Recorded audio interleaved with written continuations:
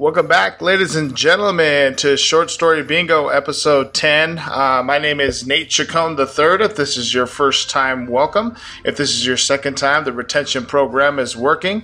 What we do on this podcast is I read a short story, either by myself or with a friend, from various authors. I've already done like Mark Twain and Edgar Allan Poe, just to name a couple.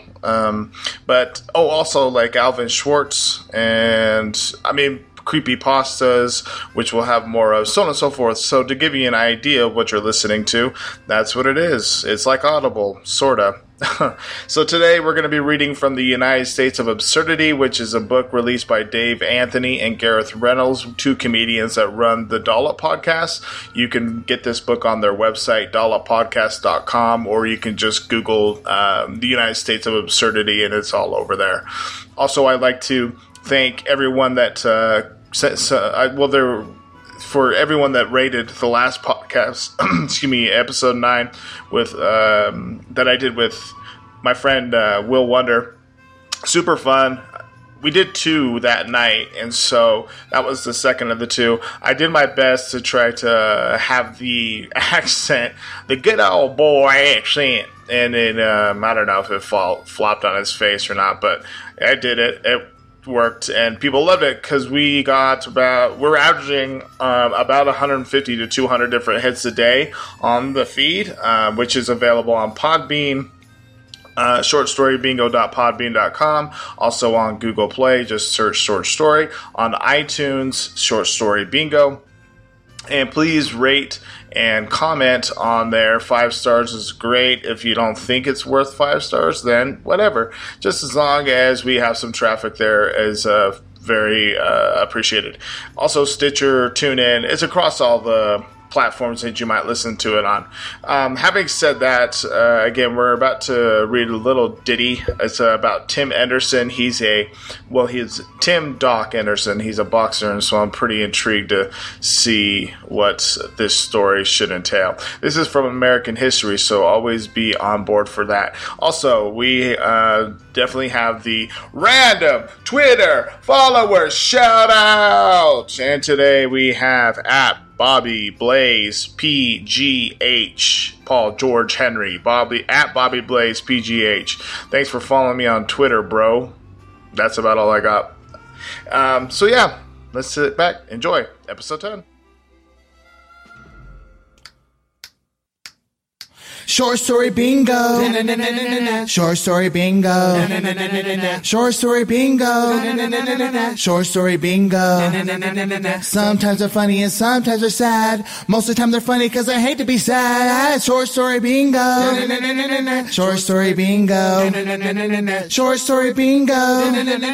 Short Story Bingo. But don't take my word for it. Spare fingers. The second that Tim Anderson walked into a boxing gym, he fell in love with the sport. He liked the discipline and the action of fighting. At the outset, he boxed under the name Rocky Mundo. Deli Mundo. Get the Rocky World. Rocky Road? Rocky Mundo. I don't know. Maybe stick with that. Nah. Let's throw some names around. What are you guys thinking? Well, Tim, what about if we went with Rocky? I know that's not even close to your name. I like it. Let's keep going. Okay. What about you, Jorge? What do you think? I think Rocky Mundo? Psh, game time. What does Mundo mean? World. Not sure how you know that word, bro, but yeah. Okay, Rocky Mundo. By 1983, at age 24, Tim had fought in more than 150 fights and was getting ready for his first professional fight. Good on you, bro. He started out with an impressive record of 13-3. That is pretty impressive. I mean, it's, a tough sport. I know that we hold accountable hold records pretty well, but I mean, 13-3 is pretty good. Floyd Mayweather's 49-0 is out of control. So. But it wasn't until Tim had dinner with a rock concert Excuse me, God. But it wasn't until Tim had dinner with a rock concert promoter named Rick Parker that things started to heat up for his career. Rick Parker. And he's a rock concert promoter? Okay. So things are going to heat up for his career. By the time the check came, the pair had reached a deal. Rick was going to be Tim's manager. Rock promoters always makes the best boxing managers. All right. I don't know if that was like a thing. Rock promoters always make the best boxing managers. Okay. Now, Rick Parker was an interesting cat. He was because he was a cat and he was feral, I believe is what it was. And the really interesting part about it is he had two tails. And one was in the city and one was in the country. And so that's why Rick was so interesting as a cat, was because it was always a tale of two cities literally on his tail. What the fuck? All right. He was a high school dropout. You know, I'm not even mad at that, because back in the day, not finishing high school was a thing, and it was still okay or you could still do shit as far as getting jobs and stuff. Anyway, he was a high school dropout who made his early money hustling. Okay, hold on. God. He was a high school dropout who made his early money hustling pool with a pool cue. Okay, he's naming his cue. With a pool cue he calls Sneaky Pete, which is also a fucking sex move that I got one time in Vegas, the Sneaky Pete. He called his pool cues. Okay, yeah. No. Oh, you want to play? Yeah. Okay, yeah. Oh, we doing 9-ball, just straight up? Okay. Uh-huh. Let me just pull out old Sneaky Pete here. Did you just pull out your cue that you named? Sneaky Pete. That's what I call him. No, I know. I'm asking you if you said that you have a name for your pool cue. Guys, no, seriously. No, I know. Last time I told you that this is a real story this time. His pool cue is named Sneaky Pete. Pete, fuck you. I know. Okay, well, next game. I got you. In truth, he made most of his money going door to door selling a green all-purpose cleaner that he made in his bathtub. He called the cleaner Sensation. Not bad. By the time Rick hit oh my God. Actually, okay. He made it in his bathtub. I mean, people make meth in their bathtubs. At least I think so. I don't know the process. By the time Rick hit age 25, he was making $2,500 a day.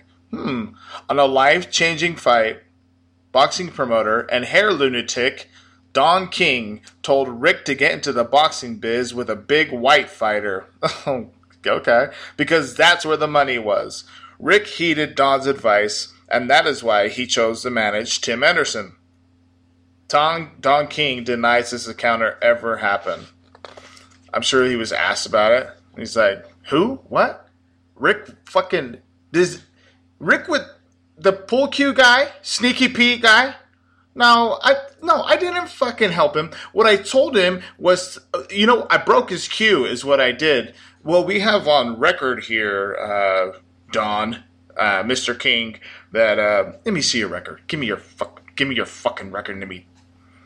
Oh, also, Rick weighed around 344 pounds, had a ponytail toupee, classic, wore $50,000 in jewelry every day, I'm gonna lean closer to $50, and insisted that people call him Elvis. Fuck yes, dude.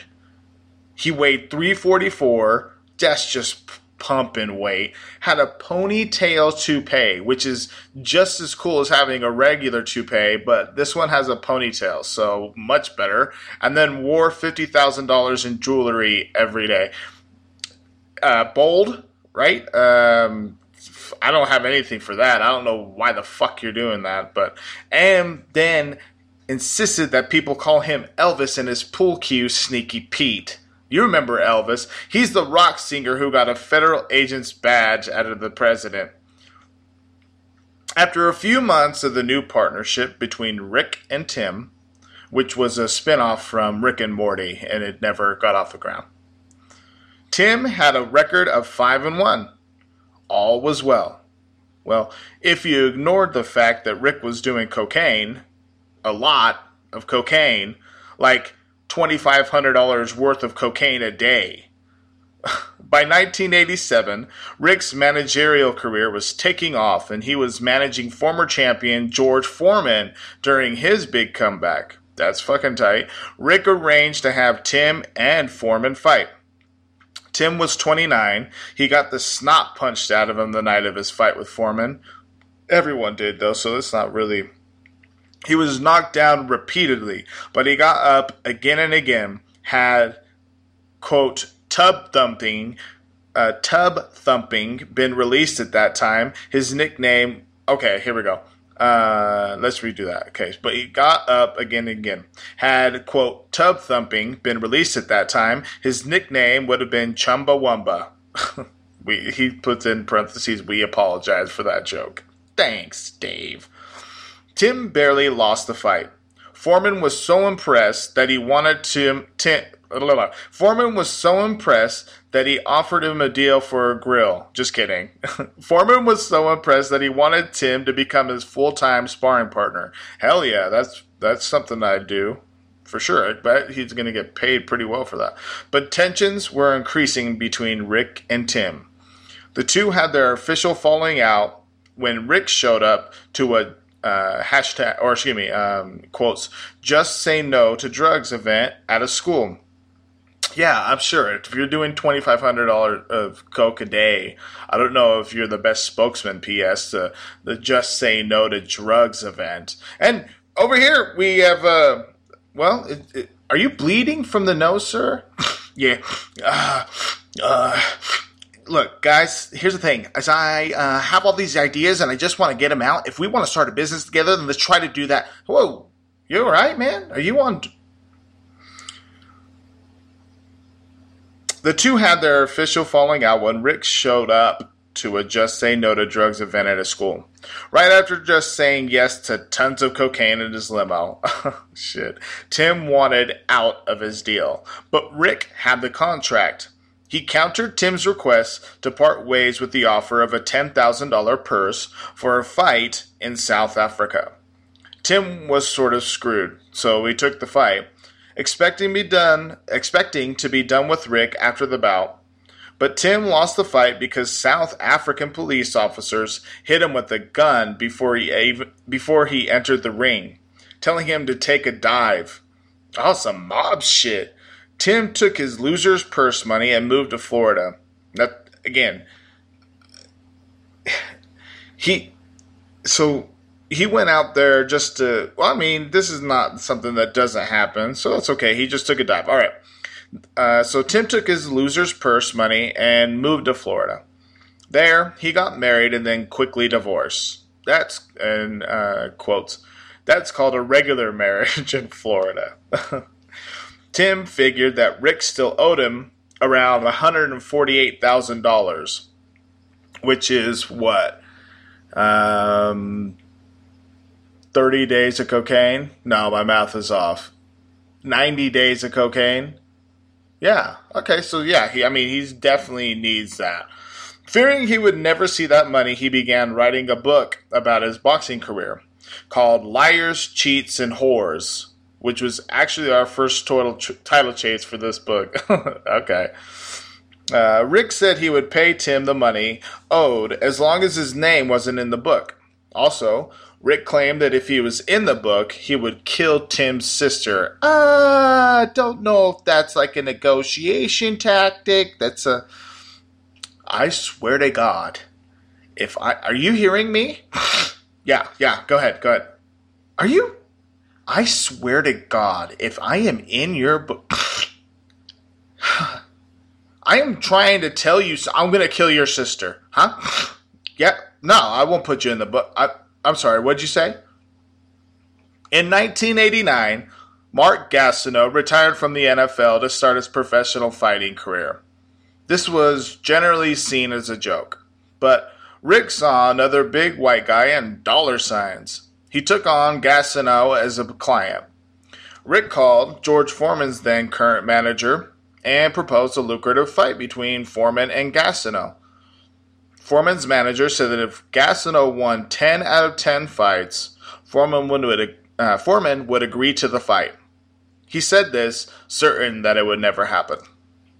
So Rick began setting up easy win after easy win for Gastineau. Everything was fixed, and Gastineau built up a record of 9-0 along the way. None of his fights went past the second round. Again, not because he was good, but because the fights were rigged. In need of another opponent quickly, Rick called Tim Anderson. Yo, Tim, hey man. He assured Tim that this fight would make up for the money Rick owed him. He promised Tim $500,000 for the fight. Yeah, dude, for sure taken. Provided he went down in the first or second round. I don't know what Tim's record is at this point, but fuck it. Yeah, the first round. I won't even come out. The bell will ring, I'll fall over, have a seizure, and we'll just call it a day and give me my money. However, before the fight, Tim told Gastineau, "I'm going to hurt you." Which, that's not exactly what you say if you're going to throw a fight, I guess. Tim made good on his promise. He knocked the shit out of Gastineau and won the fight. Rick was livid. Rick wanted revenge. He was coked out, I bet. He's just like, fucking fuck you, dude. Have you ever seen those promotions, like those wrestling promotions? Dude, he was Randy Savaged out, oh yeah, brother, and Gastineau, I'm gonna knock the shit out of you tomorrow night. Yeah, but you're supposed to throw the fight, man. You're supposed... Huh? What was that? I got Sneaky Pete over here. Fuck. Rick wanted revenge. He became obsessed with setting up a rematch between Tim and Gastineau. By September 1992, Gastineau had built his record up again. He won his 11th fight in a row by basically falling on his opponent without a single punch being thrown in the bout. Rick finally got his rematch on December 3rd, 1992. This fight was different from the previous one. Rick told Tim that instead of taking a dive, he needed him to knock Gastineau out. Rick said that was the only way he could get out of having to pay Gastineau. So Rick doesn't want to... Okay. So Rick is a slime ball. Cool, man. What the fuck? Okay. Rick finally got his rematch on December 3rd, 1992. This fight was different from the previous one. Rick told Tim that instead of taking a dive, he needed him to knock Gastineau out. Rick said that was the only way he could get out of having to pay Gastineau. Tim was assured his trainer would be flown in for the fight, but that, shockingly, was all just a cover. Uh-oh, it's all starting to unravel. Okay. The night of the fight, Tim had only strangers in his corner. What the coming down? He's not even sure who the fuck. It's just a bookkeeper and a fucking plumber that got in only because Rick was like, "Hey man, I'm gonna need your help. You look like you've slung a couple turd nuggets out of a pipe. You need your help." Only strangers in his corner, coming back after round one. How'd I do? I have no fucking idea. Water. Can we get it? Can we get a water? They kept giving oh God, okay. They kept giving Tim water that had an odd "this isn't water" taste to it. While he waited for Gastineau, who was 45 minutes late. By the third, who was 45 minutes late to the fight. Oh fuck. Is today the fight? Dude, shut the fuck. No, let me just finish this round of Super dude, I got this level for sure. You have a fucking fight, dude. Now, don't fucking tell me about my fight. I know what Tim, okay, so by the third round, Tim felt woozy and was seeing colors, which is not supposed to happen from water. Normally, what the fuck, unless you're drinking out of Utah Lake. That odd taste in his water was a combination of LSD and arsenic. Gastineau knocked him out in the third round. That doesn't seem like a cocktail that works out.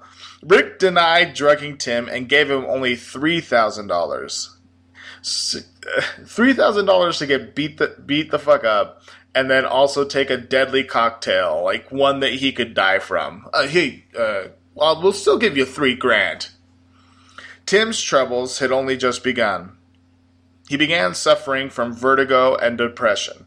He was never the same after the drugging. He started working on his tell-all book again. One day, as Tim was leaving his store, two men hit him with a bat and told him to forget any scandalous shit he knew about Rick Parker. Damn, Rick had fucking Debo henchmen for him. Fucking Suge Knight shit. Rick was worried about Tim's book. And he probably should be. He started calling and threatening to kill Tim's sister again. Tim's rehabilitation process was difficult. Since he didn't yet know what he had been drugged with, it was hard to pinpoint how to work with him. He had to find out, so he set up a trap. He told Rick that to finish his novel, he needed one final interview. He offered to pay Rick $45,000 for his time. They met at a hotel. Tim turned on a tape recorder and demanded to know what had been in his water the night of the fight. Rick smashed the tape recorder, and Tim pulled out a gun. Since we're talking about everything, Rick, on my fight that I had with Gastineau, I was being given water through the first 3 rounds that didn't taste exactly like water. Can you shed some light on what the fuck was in that? And just tape recorder grabs a tape recorder. I didn't agree to these fucking questions. All right, man, take it easy. And then just gun. When Rick threatened Tim's sister again, Tim claims he blacked out. When he came to, Tim saw that Rick had been shot 8 times and was dead. Distraught, Tim tried to shoot himself, but the gun jammed. Classic. He ran out of the room and threw the gun to the ground. It went off. Tim picked it up and tried to end it again, but he heard a voice saying, "It is not your time yet, son." He was either God or some hilarious prankster in a bush. Either way, Tim immediately turned himself into the police. He just went on a fucking coke rage. Blacked out, shot the shit out of him. Woke up, tried to shoot himself, gun jams, throws the gun goes off, there's probably only 3 bullets left, and then puts the trigger to his head and has an Abraham moment, and puts the gun down. I was like, okay, well, I mean, I'll do the right thing. Tim pled not guilty and used self-defense as his reason for killing Rick. Witness after witness took the stand, painting Rick as what he was, an asshole. Even the referee from the fight testified that Tim clearly had been drugged. Tim had garbage lawyers. Thanks, public defenders. They didn't call all the witnesses they could have. I'm not shitting on public defenders, just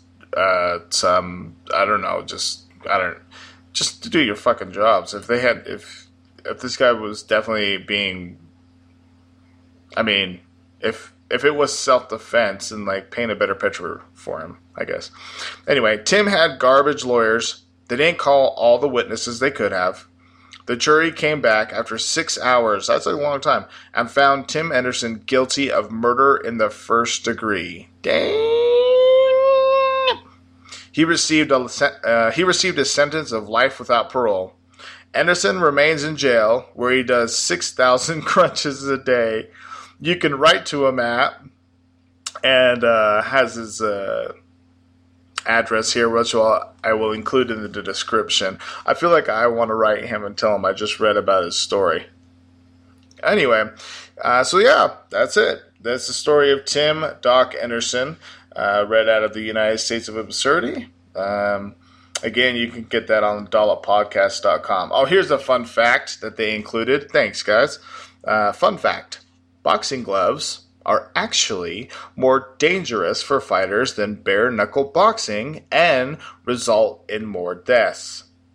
Gloves were introduced not for safety reasons, but to increase hits to the head and dramatic knockouts, which actually makes sense because it allows you to be able to punch people more. Because if your hands are, padded, then they're not fucking breaking after each punch. If you punch someone real hard one time, your hand can fucking break, and it's just a wrap. If you have them, all padded up, then you can just keep pounding on someone. Damn, I didn't know that. Well, that's the fun fact of the day. This has been Short Story Bingo, episode 10 in the books. Again, my name is Nate Chacon III. You can follow me on Twitter at Gabino_Grimes. Gabino is spelled GABINO_Grimes. That's just GRHYMES. I'm going to be starting a Facebook group page for Short Story Bingo for people to share their stories. And of course, you can email your comments, any new short stories that you have that you would like for me to read, shortstorybingo@yahoo.com. And again, tell your friends, subscribe on iTunes, rate that, comment on it. I appreciate it. It helps with some of the ratings in the area. And yeah, that's about it. We're going to move on to number 11 here shortly, and we'll see if I have a friend on that one. But until then, Short Story Bingo, episode 10, Nate Chacon, and I'm out. Dun dun dun. Spear fingers. Cheers.